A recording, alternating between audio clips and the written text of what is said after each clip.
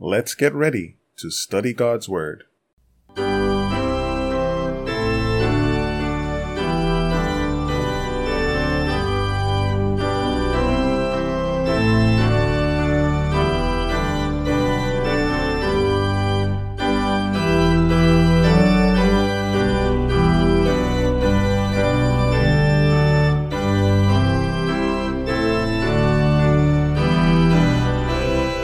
Greetings to one and all. Welcome to another episode of Rightly Divide the Word of Truth. This is Andrew S. Baker, and it's time to review another Sabbath School lesson.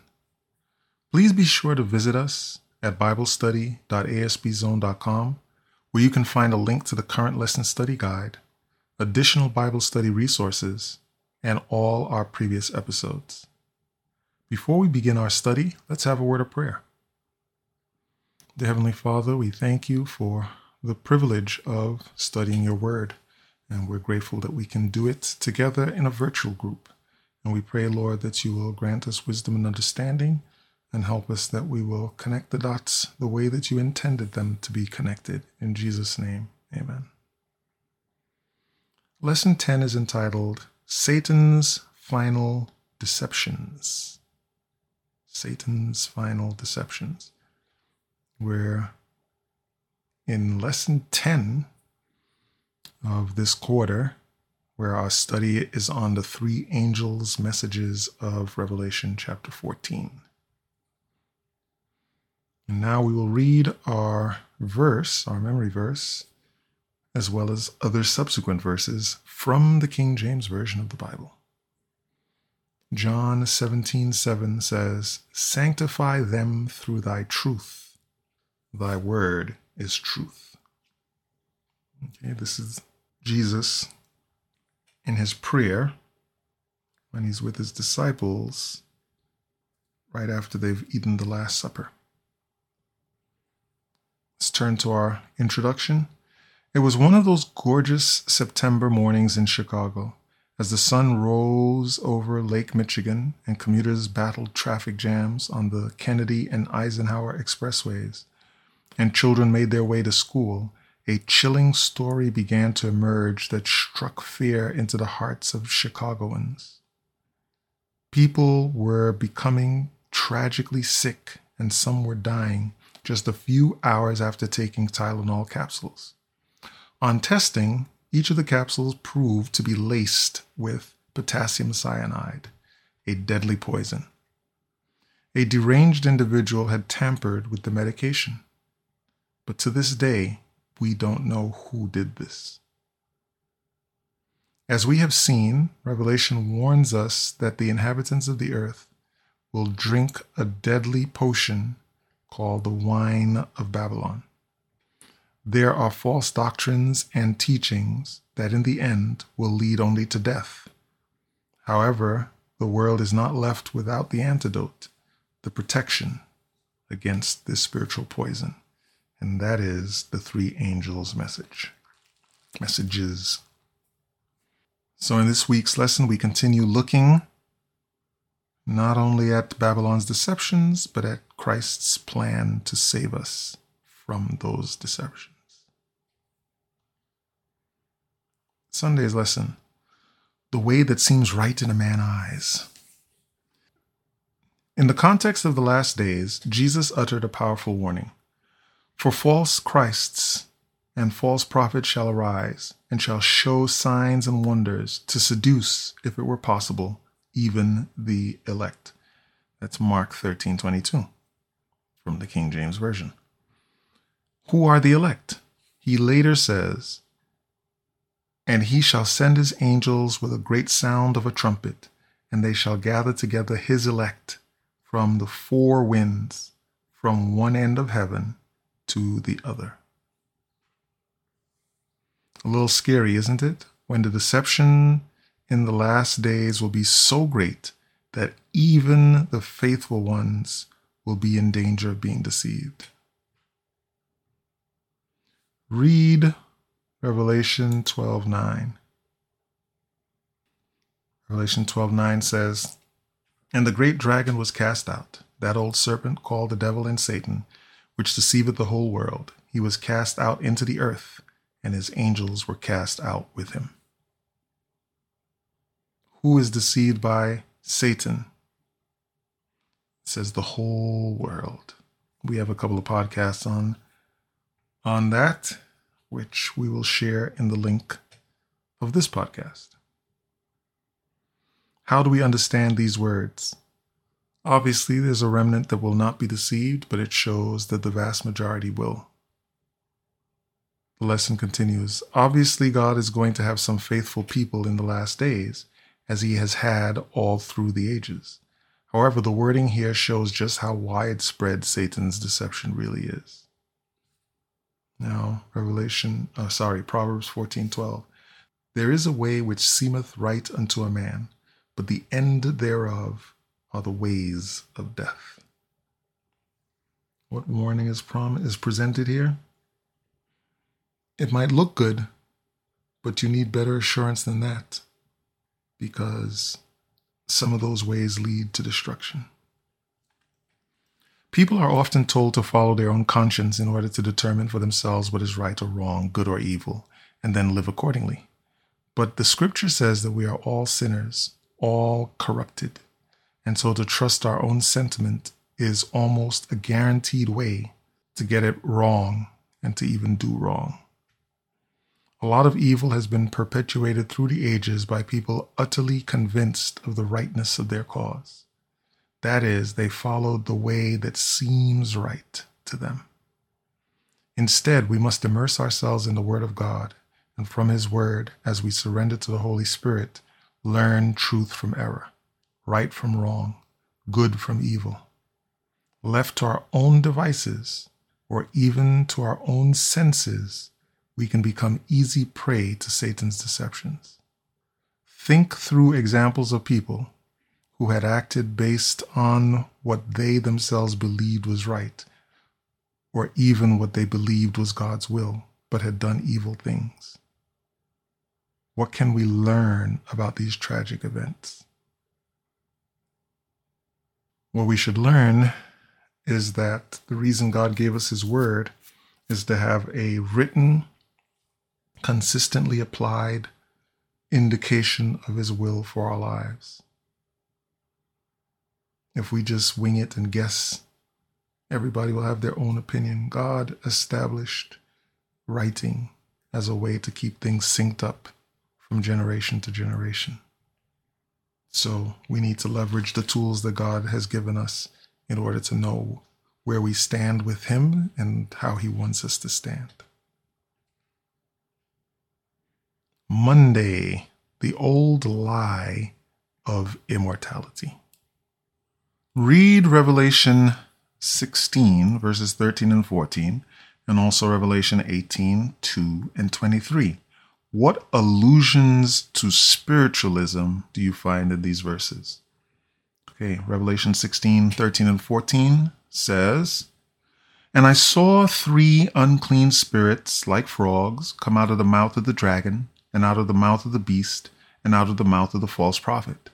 For they are the spirits of devils working miracles, which go forth unto the kings of the earth and of the whole world to gather them to the battle of that great day of God Almighty. Unclean spirits like frogs.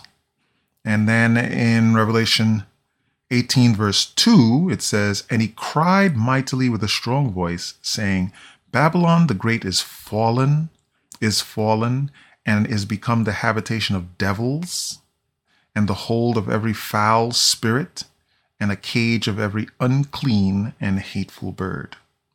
Verse 23, And the light of a candle shall shine no more at all in thee, and the voice of the bridegroom and of the bride shall be heard no more at all in thee. For thy merchants were the great men of the earth, for by thy sorceries were all nations deceived. These are allusions to spiritualism. Such expressions as dwelling place of demons, right? Habitation of devils, it says in the King James, and sorceries all indicate demonic activity. No wonder we've been warned that of the 2 great deceptions in the last days, one will be the immortality of the soul, Of course, that's so easy to see today. Even in the Christian world, the idea of the soul being immortal is all but staple Christian doctrine. Many Christians believe that at death, the saved go off to heaven and that the lost descend into hell. How often, after the great evangelist Billy Graham died, did we hear that Billy Graham is safe now in heaven? The Bible teaches something different. And I know it's discouraging for people to hear, for many people to hear, because especially people who have had good relatives, right? When your relatives have had a fervent relationship with God, a devout relationship with God, you want to think that after a life of pain and hardship on earth, that they're now in heaven. Most people aren't going to want to hear that they're resting, awaiting the judgment, right? That's not as comforting to them. But that is what the Bible teaches. The Bible does not teach that everyone goes to heaven right away. Because if everyone goes to heaven right away, there's not a whole lot of point in the second coming. And there's not a lot of point in the second coming where it discusses that they which are alive and remain, there would only be one group. You wouldn't have the righteous dead that come up first, and then those that are alive and remain that get caught up after. If the righteous dead go to heaven right away, then the only people that the second coming would be for the people that are still sitting here, alive. But that's not how it works. And there is still a lot of hope in the message the way the Bible renders it. Everyone is resting. They're not in any pain. They're not in any anguish. Whatever they were suffering on earth is at an end, and they are awaiting the second coming where God is going to come back to get all of his people at one time. Yes, it's true that there are a few small pockets of people in heaven that God took already. We know that Moses died and was resurrected and brought to heaven. We know that Enoch went straight. We know that Elijah went straight. We know that when Jesus arose, there were a group of other people who arose as well. Their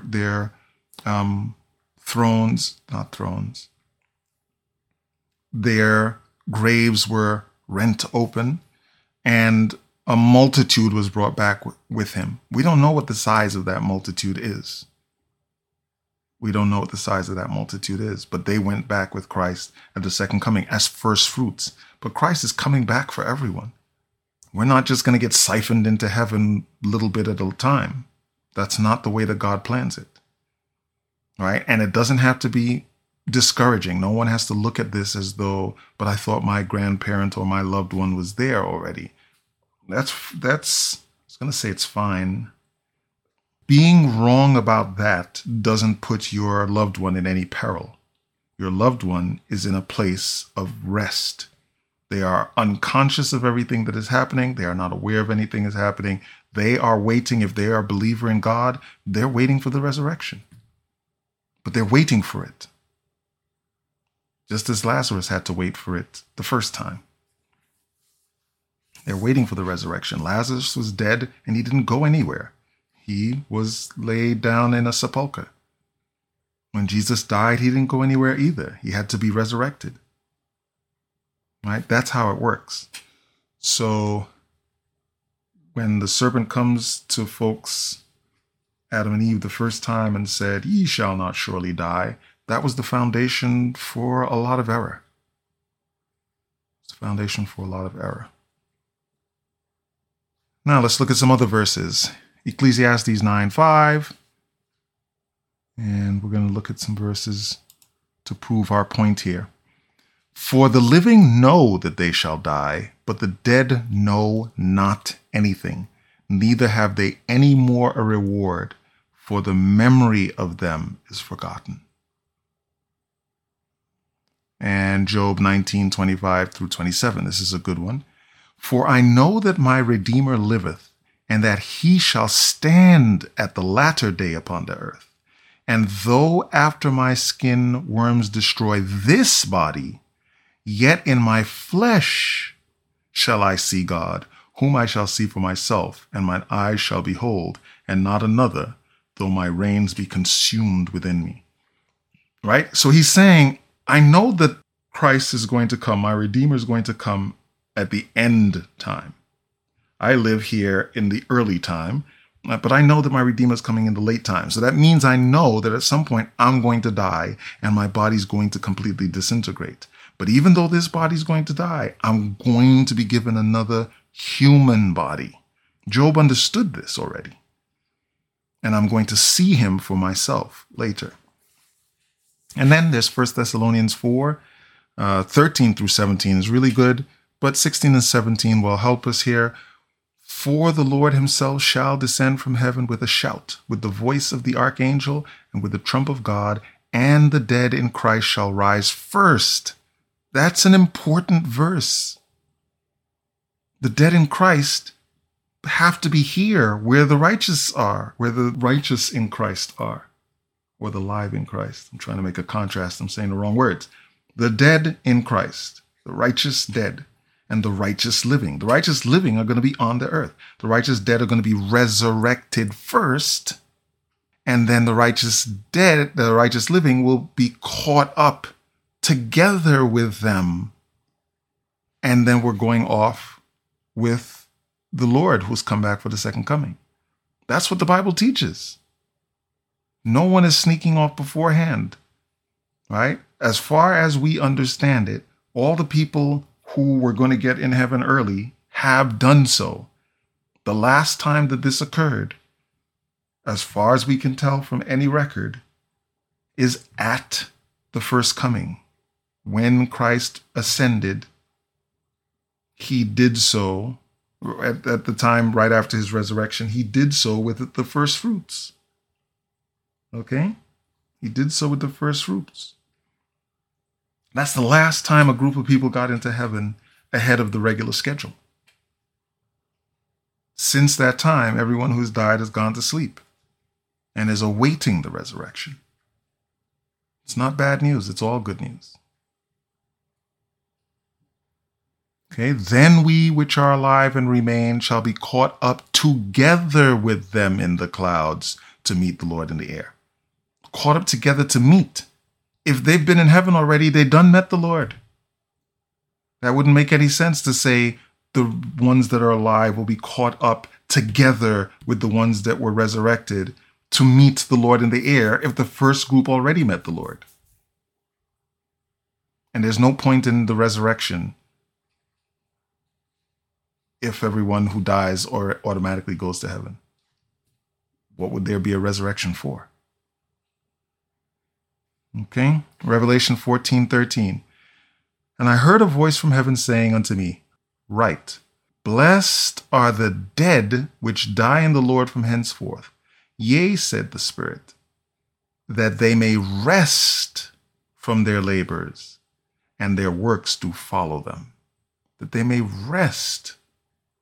Their works following them talks about the fact that the things they have done in the Lord continue on, even though they are now resting in the sleep of death.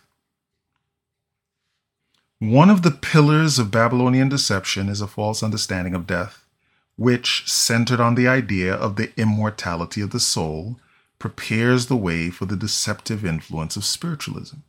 If you believe that the dead, in some form, live on and might even be able to communicate with us, then what protection do you have from any of the myriad deceptions that Satan has? If someone whom you thought were your dead relative were suddenly to appear and talk to you, how easy would it be to be fooled by your senses? This has happened in the past and in the present, frankly. And certainly, as we near the very final end, it will happen again.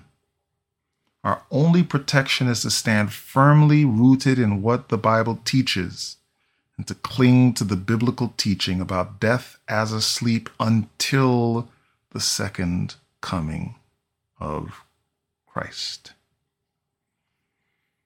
What examples of modern spiritualism exist in your culture today? Well, our culture has television shows and movies that emphasize spiritualism. Also books and other forms of entertainment. Tuesday, Babylon, the center of sun worship. Sun worship was prominent in Egypt, Assyria, Persia, and certainly Babylon. Which is interesting, right? All of the dominant powers that existed throughout the time of Israel focused on worship of the sun in one way or the other. Here's a quote from a book from 1926. In ancient Babylonia, the sun was worshipped from immemorial antiquity. It may seem surprising, but at times Babylonian sun worship influenced the worship of God's people in the Old Testament. And we get some verses for that in Ezekiel in particular. Ezekiel 8:16. And he, this is God leading Ezekiel through places in vision, and he brought me into the inner court of the Lord's house, and behold, at the door of the temple of the Lord, between the porch and the altar, were about 25 men, with their backs toward the temple of the Lord, and their faces toward the east, and they worshipped the sun toward the east. And we have 2 Kings 23, verse 5. It says, and he put down the idolatrous priests whom the kings of Judah had ordained to burn incense in the high places in the cities of Judah and in the places round about Jerusalem. Them also that burned incense unto Baal, to the sun, and to the moon, to the planets, and to all the host of heaven. The prophet Ezekiel, a contemporary of Daniel, pictured some of God's people with their backs toward the temple of God, worshiping the sun toward the east. Instead of worshiping the creator of the sun, they worshiped the sun instead. An important thing to understand is that the way that God had structured the temple is that the entrance faced west. When you were in the sanctuary, coming out of it, you were facing east. But going into it, you were facing west. So these people have their backs to the sanctuary. They're in the courtyard between the porch and the altar, and they're in the courtyard, but their back is to the sanctuary, and therefore they're facing the same way that the sanctuary is facing, which means they're facing away from it. They're facing the sun toward the east. Okay. In Revelation 17, John describes a time when the principles of Babylon, including sun worship, would enter the Christian church during an age of compromise. The casual conversion of Constantine in the early part of the 4th century caused great joy in the Roman Empire. Constantine had a strong affinity for sun worship. Edward Gibbon, the renowned historian, writes, the sun was universally celebrated as the invincible guide and protector of Constantine. This is from the book, The History of the Decline and Fall of the Roman Empire. Constantine also passed the first Sunday law. This edict stated, on the venerable day of the sun, let the magistrates and the people residing in the cities rest, and let all workshops be closed.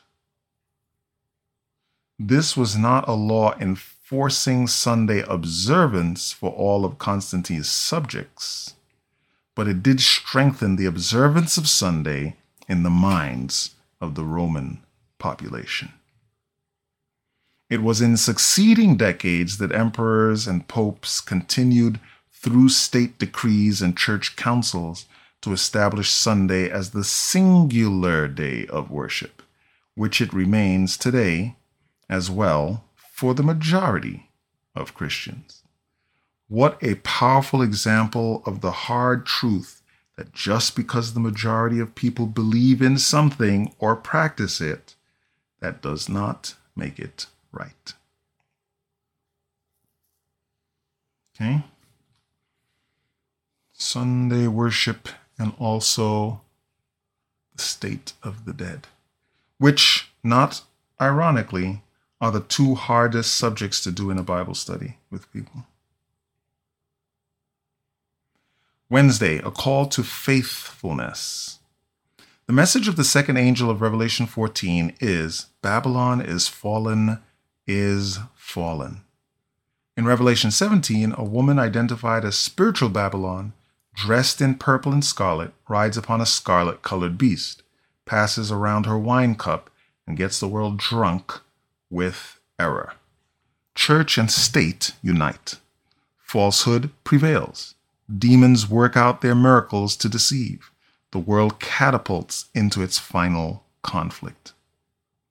At the same time, the people of God are maligned, ridiculed, oppressed, and persecuted. But in Christ, and through the power of his Holy Spirit, they are steadfast in their commitment. All the powers of hell and the forces of evil cannot break their loyalty to Christ. They are secure in him. He is their refuge and strength, a very present help in time of trouble. God is calling an end-time people back to faithfulness, to his word.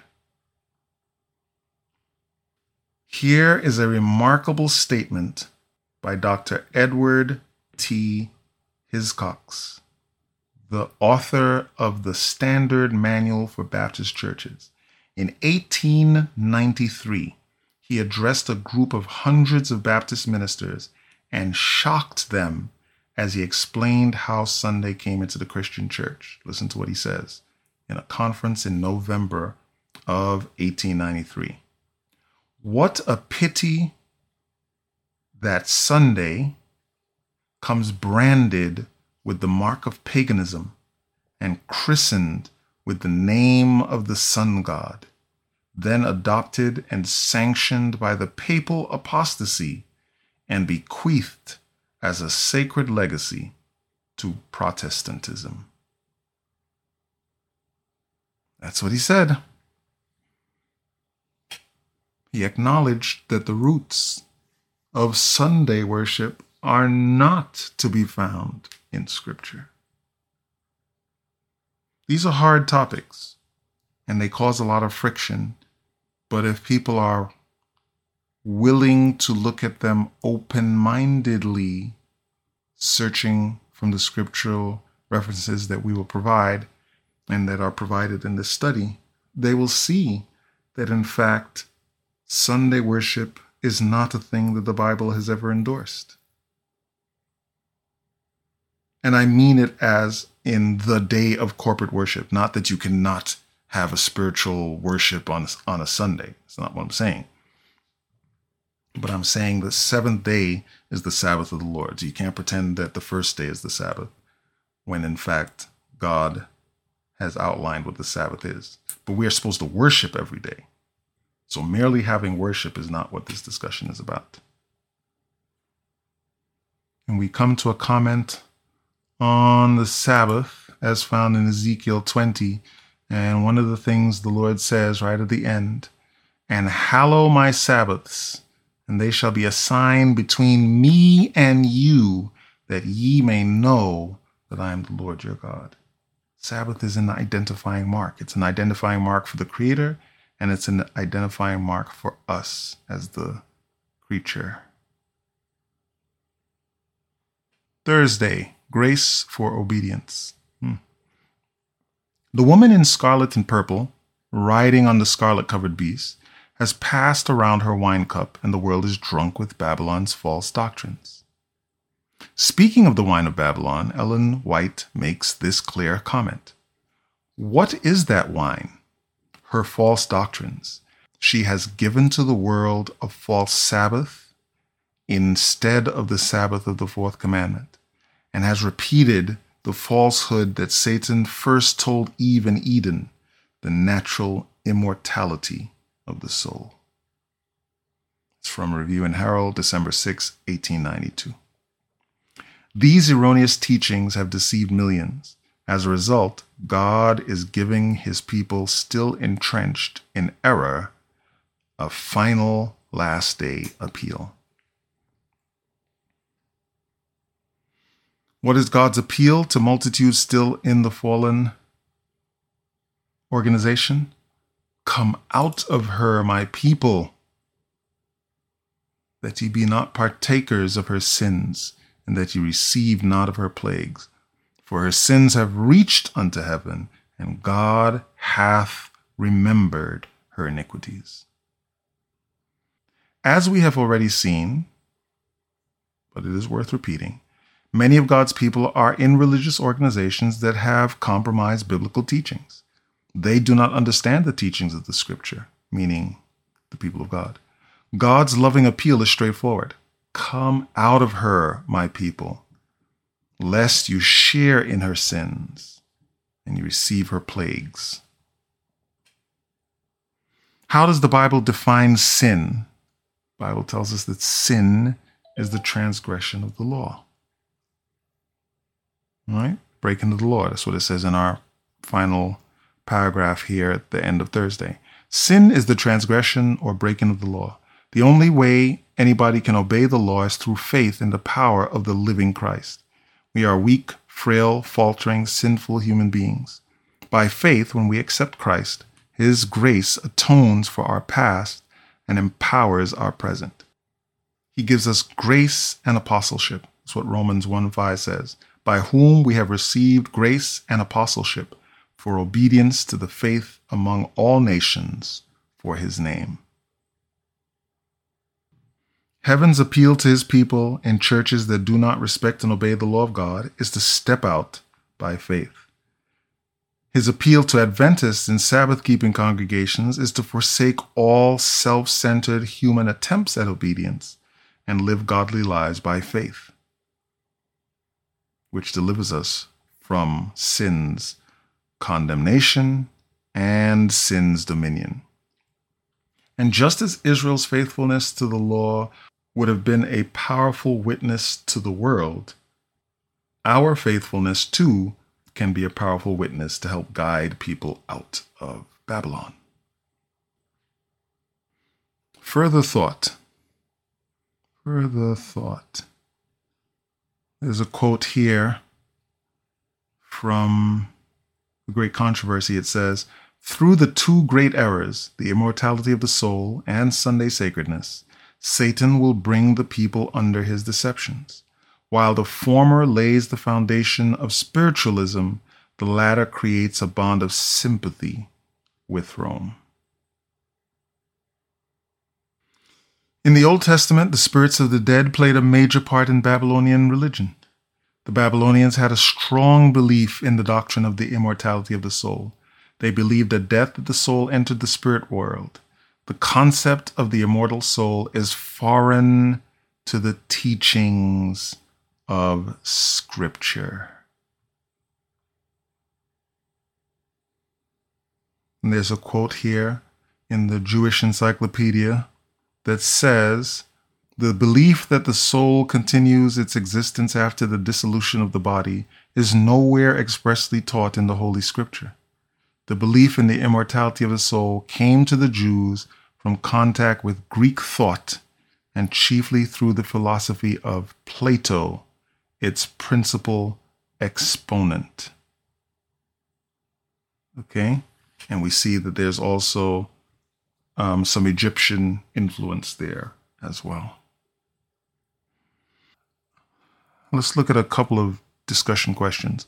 Why is an understanding of the truth about death so critically important? What does it protect us from? And why is it comforting? So I spoke a little bit earlier about the comfort. I spoke about the fact that our loved ones are resting. They're not looking at us going through a bunch of pain, which wouldn't be good for them. And they're not able to communicate with us. They're not able to feel any pain for themselves. They are simply asleep waiting the resurrection. So it's good for them. It's good for them. And it's good for us. What does it protect us from? What does this truth protect us from? What does knowing the truth? It protects us from being deceived. If we're deceived about spiritualism, we will be susceptible to having some powerful being pop up in your home and converse with you and convince you that such and such and such is happening, right? Because after all, if you believe that spirits are out there, your loved ones, etc., when they show up, when they manifest to you, you're going to believe that that's what you're seeing. You're not going to believe that it is some sort of trickery. You're going to believe what you're seeing. And that belief may cause you to do things that are not in harmony with the will of God. Right? Once someone has gained your confidence, they can tell you anything, and you're going to believe them 9 times out of 10, unless it's obviously different from what you've ever learned before. We need to avoid being deceived. Jesus said that. Let no man deceive you. He wouldn't have said it if it wasn't important.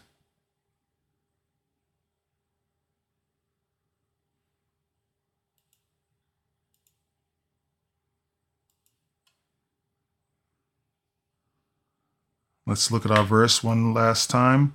John 17:17. Sanctify them through thy truth. Thy word is truth. This verse tells us that we require the truth for sanctification. We cannot be sanctified with error. Let's close with a word of prayer. Dear Heavenly Father, we want to thank you, Lord, for your mercy and goodness and love to us. We want to thank you for the privilege that we have to do this. And we ask you to grant unto us wisdom and understanding, grant it unto those who hear us. Help us to appreciate what the truth of your word is, and help us, Lord, that we will not get caught up in error, because it will be detrimental to us. These and other mercies we ask in the precious name of Jesus. Amen. Thanks again for listening to this podcast. You can email us at biblequestions@asbzone.com. We look forward to hearing from you, whether you have questions, comments, suggestions, or concerns. Don't forget to check out the full description of this episode at biblestudy.asbzone.com to ensure that you can access the linked resources and any related podcast episodes.